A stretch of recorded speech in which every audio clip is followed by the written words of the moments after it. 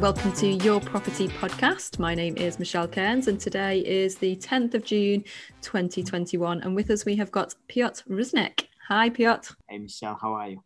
Great, thank you. Today we're going to be talking about auctions, and I'm going to be picking your brains about auctions the traditional route. Well, traditional as in pre-COVID world, I guess, in the auction room. Then we've had the online auctions, and then we've got the modern method of auctions as well, which is becoming more and more common at the moment.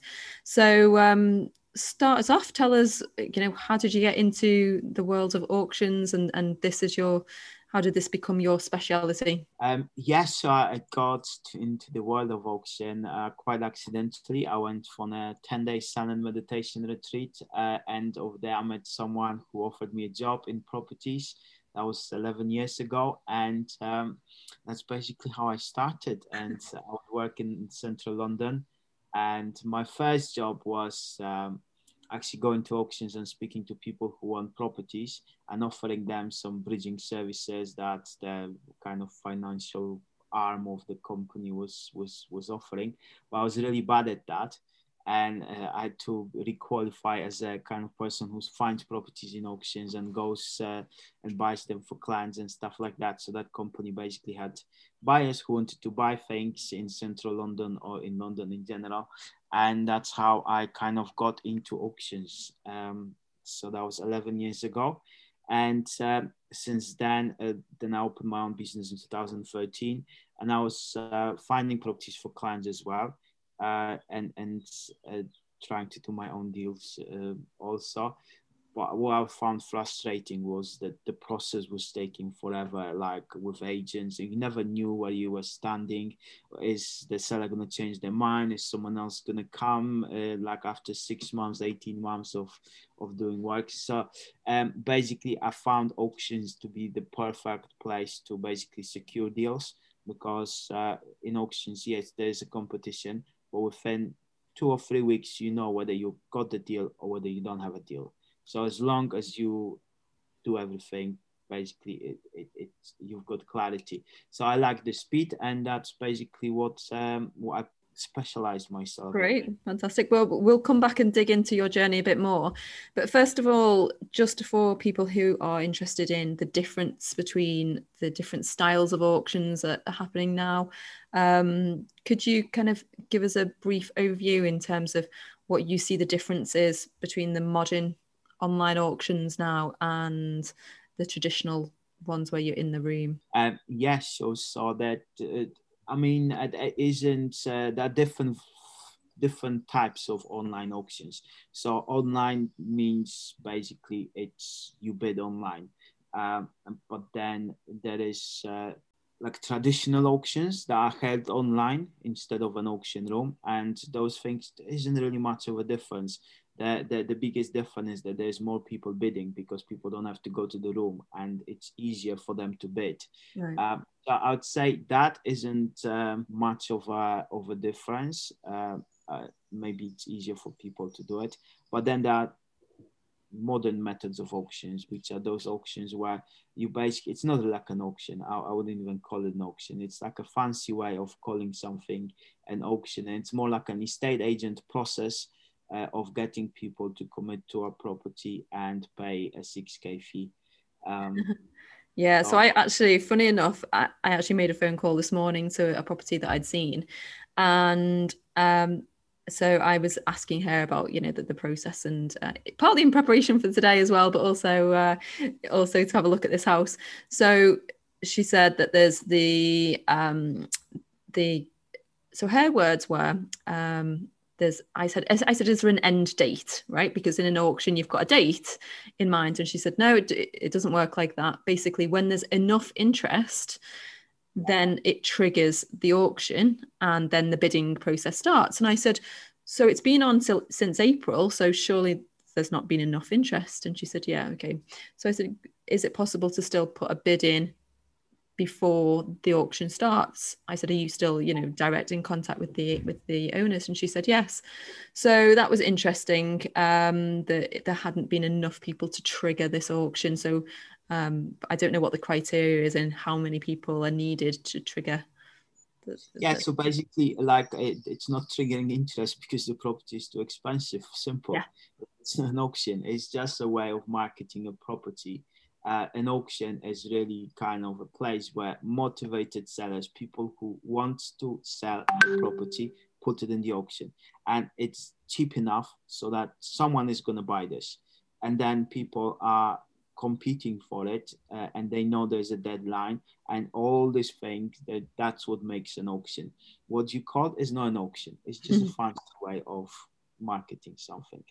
Yeah, absolutely. Okay, so and then there's a bit more time involved with the online auctions, is that right? So that in the traditional, in the room, you've got is it 30 days? Yeah, it's about 4 weeks to complete. So when you come to the room and or you bid online, it's the same thing. Like when you bid online or when you come to the room, you've got 4 weeks to complete when you win the property. Normally, sometimes it's 6 weeks. You just need to read the conditions for that particular lot. The standard completion is 4 weeks. And you need to be prepared like in advance when you come and win that property, whether that's online or in the room in a traditional auction. You are committed. Like there's no going back. And also the price that you willing to pay, it would depend on what's in the legal pack or what's not in the legal pack or what else you need to pay in addition to the purchase price. So there's a lot of things that are within the legal pack that will affect the way you bid. So a lot of preparation is needed. Absolutely. And in terms of preparation then, what do you think people who buy an auction, what do you think they tend to miss? What are the common kind of pitfalls of people buying an auction, apart from the obvious kind of Japanese knotweed and dry rot throughout the building? Yeah, well, I guess some people watch too much Homes Under the Hammer. Yeah. You know, that's it. I guess that's number one.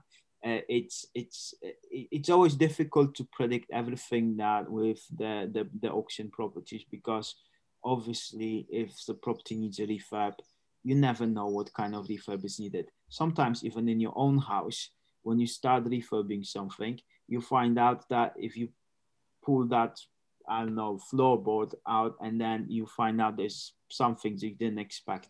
The same with auction properties. There will be things that are not visible that you need to account for.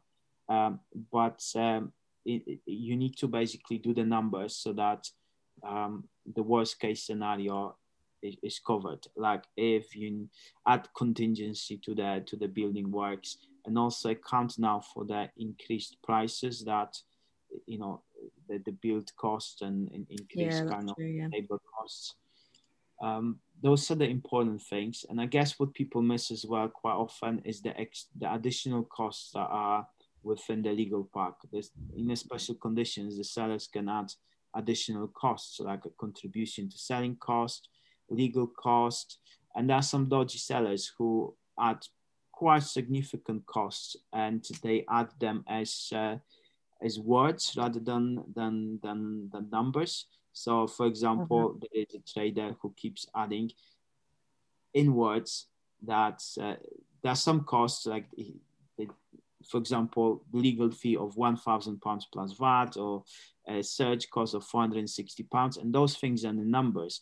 But then there is another clause, and then it says that a buyer will pay on completion 2, as in written, TWO percent, 2.75% actually, plus VAT, and that's all written in letters. So it's very difficult to kind of spot it if you don't read carefully, and that's quite significant costs, because that's about 3.3%, including VAT of the purchase price. It's a bit like a stamp duty, so people miss that as well. But once you exchange contract, you have to pay it. Yeah, that's tough. And obviously everything's, you know, at the moment the market's so strong, things are going for way above the asking price or the guide price often. So how do you, what's your kind of feel for where the market is at the moment and where it's going? Obviously people, you know, that they're paying a premium, if you like. But at the end of the day, a house is what is worth what someone is willing to pay for it, and that's it. So what's your feeling around what's happening at the moment in auctions? I mean, things are going super well in auctions. We basically, our main business is helping people sell properties in auctions, and we've been selling in the last year more than ever, because number one, people want to sell. Some people just they know the market is good, they want to sell. Some people have to sell, and people are buying. People have money to buy properties.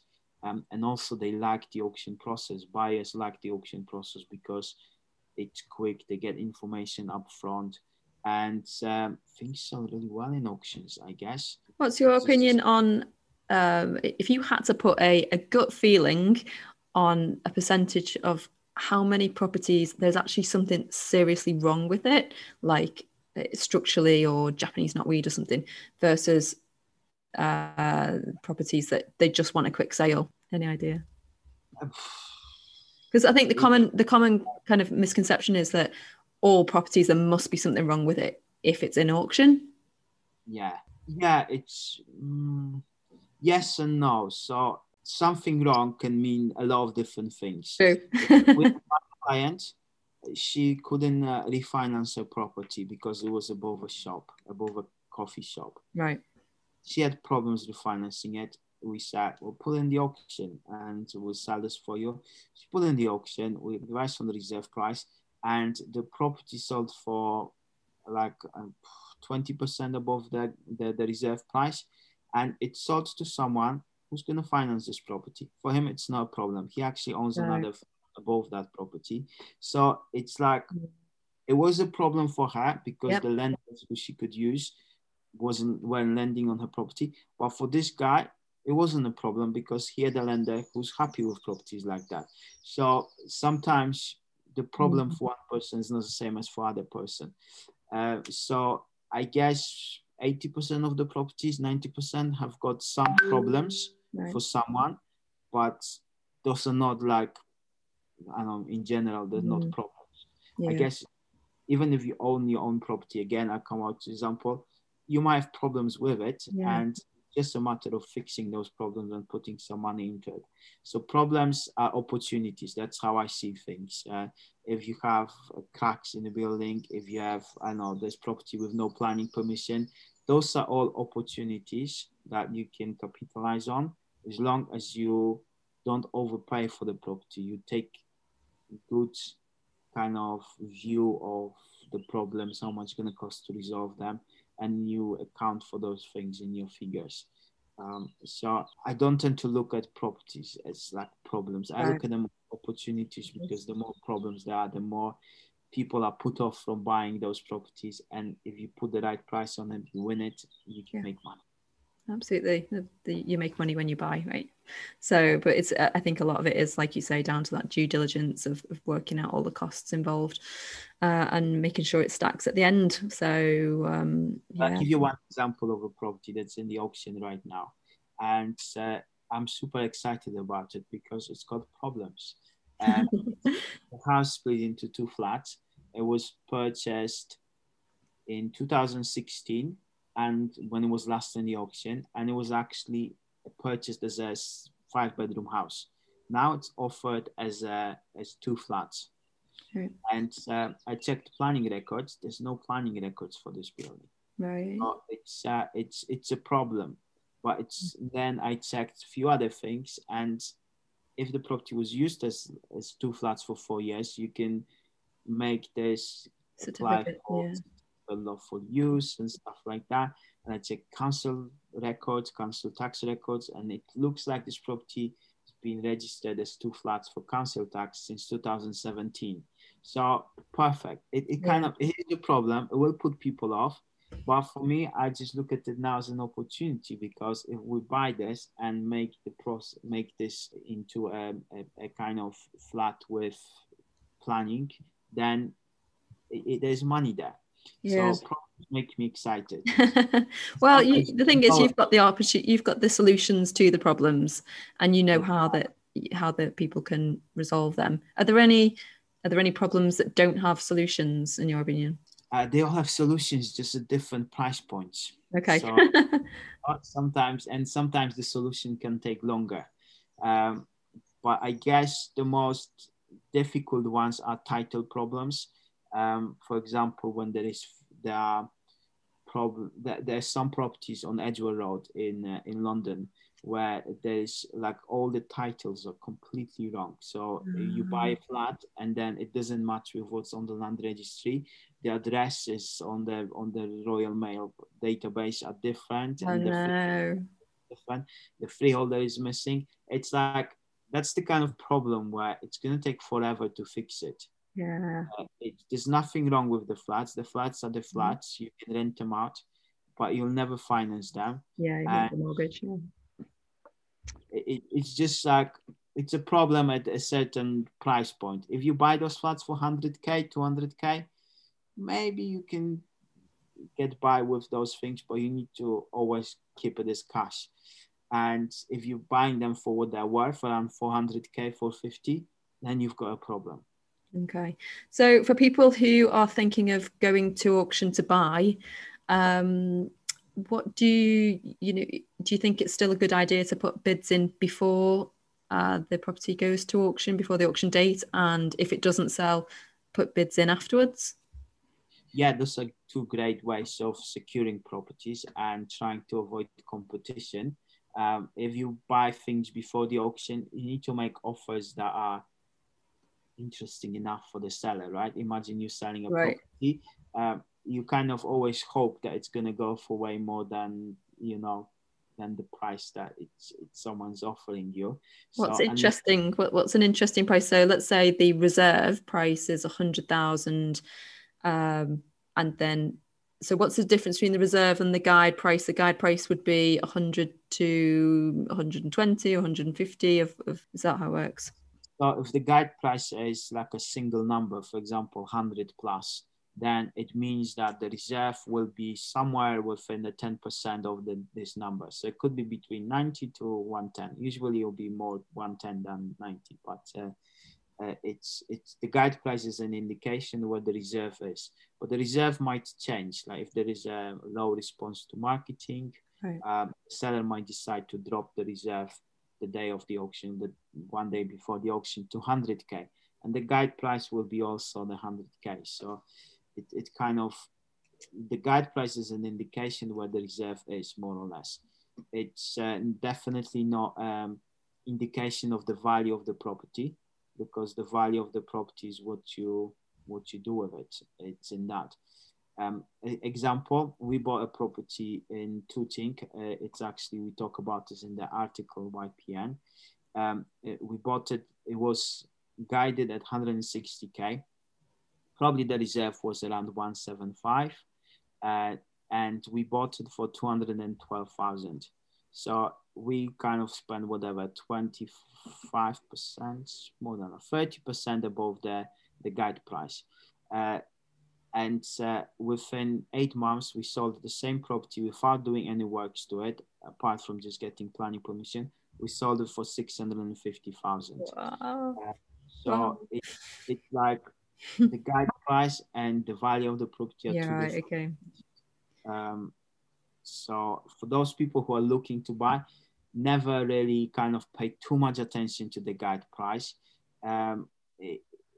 Sometimes we offered 2 times the guide price in the auction, 2.5 times the guide price, and we still lost the bidding.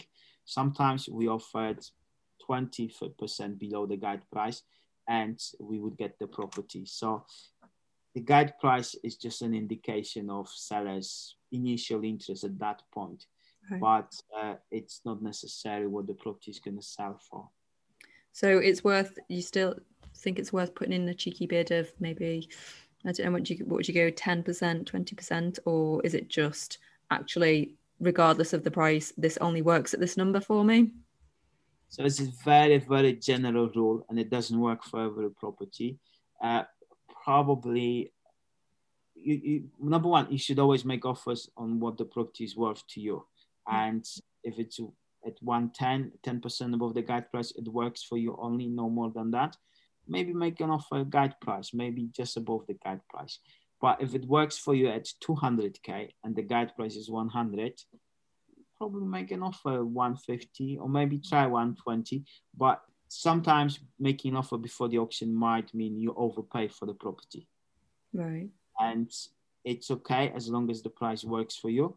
But once we had a situation with a client where we wanted to buy a property that was in the auction at with the guide price of, I believe, 120, and we offered 140, and the seller like rejected the offer because she wanted 150. So like, okay, it doesn't work at 150. We went to the auction, and then in the auction we won the property at 130. Wow. So it worked better when you get in the auction, but you never know until the auction actually It's a gamble. happens.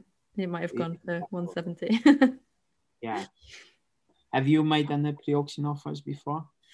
No, I've bought one through the modern method of auction a couple of years ago, and that one they said so it was the same actually with the triggering process. So I think there was like enough interest, let's say, to start on the Monday, and I was speaking to the agent on the Friday, and I said to her, well, if we put an offer in today, will you put that forward and and then to the owner? And she said, yeah, that's fine.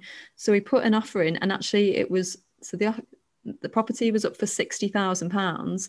So we just put £50 less, so 59,900, whatever, just below, and then it was accepted and we bought it. So actually our offer didn't trigger the auction because it was just below what they were looking for, and that worked for us. So we managed to get that. So that was a win. And then there was another one that we bought in auction as well, and went round it, and a great opportunity. And it's we're at the very end of it now after 2 years of a long process of sorting everything out. But so with that property, we bought it for 153,000, and there was no mention of any Japanese knotweed. We went on site and we had a look because I know what it looks like. And actually, when we looked at it 2 weeks later, there was all these sprouts growing up, and the owner had been round the day before the viewing for auction and cut it all down to root. And the neighbours said that they was burning it in the garden, but we had no proof. We just couldn't prove. We tried 3 solicitors and everything. We couldn't prove that he actually knew what the plant was. He was just doing some gardening the day before the viewing. So, That's a criminal offence if you cut down there. It is. So it's legal. Absolutely. We just couldn't prove that he knew what it was, sadly. So, karma comes back in different ways. Hey, and we've managed to sort it out. I think it cost about 6,000 for the treatment. It was about, because we had to move it. It was all on the driveway. We had to relocate it. So there's a couple of years on the treatment plan, but we've managed to get the mortgage fine. No issues there. It might have been a slightly higher rate, perhaps, but yeah, that's the thing. Like, people think Japanese knotweed is a problem. It's actually not. It's like puts people off. It's a great way of getting the competition to move away. You buy the property, put a treatment plan in place, and then you can get 150% capital allowance on that treatment. Yeah, I'm claiming that. So you get 9K of the tax bill. Absolutely, not just the treatment as well, but anything that affects it. So because we had to dig up all the driveway and put a special membrane down, all of that cost has gone towards the capital gains, the capital allowances. You finance the property easily. It's a money maker. I'd love a property with Japanese knotweed. Are there any that stick out for you in your mind of like you've mentioned one there before, but do you have a strategy of what you look for your clients, or is it everyone different? Everyone's just looking for. Everyone's different. I mean, we buy all sorts of properties. We like commercial properties that we can add value to through either getting new tenants, splitting them up, doing something clever to it, we like whatever blocks of flats with some additional pieces of land and stuff like that. All the kind of usual things. we're quite opportunistic. We would buy anything. We bought last year. We bought an advertising wall in Fulham. So it's like we would buy anything really. And with the commercial you mentioned there, are you finding that there's just kind of a flood of commercial units coming on, or not so much? Are people kind of holding on to them, seeing what's happening?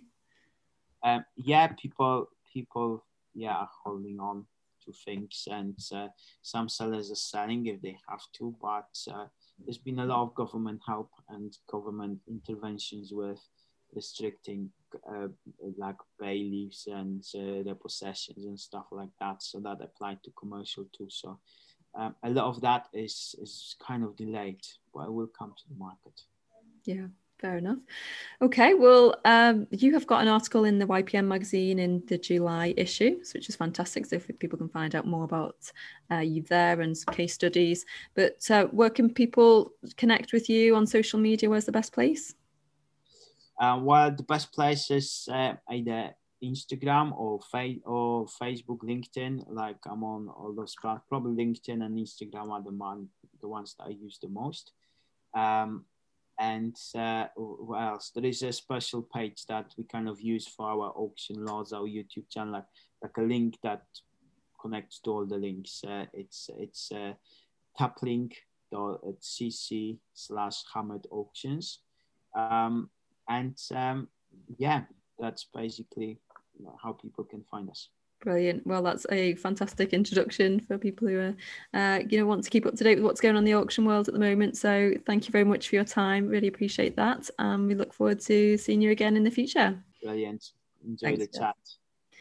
So if you are still not yet a subscriber to the magazine, then you can get your free first copy just by clicking the link in the show notes, and you can find all of the contact details for Piotr in the show notes as well. See you next time, guys. Bye-bye.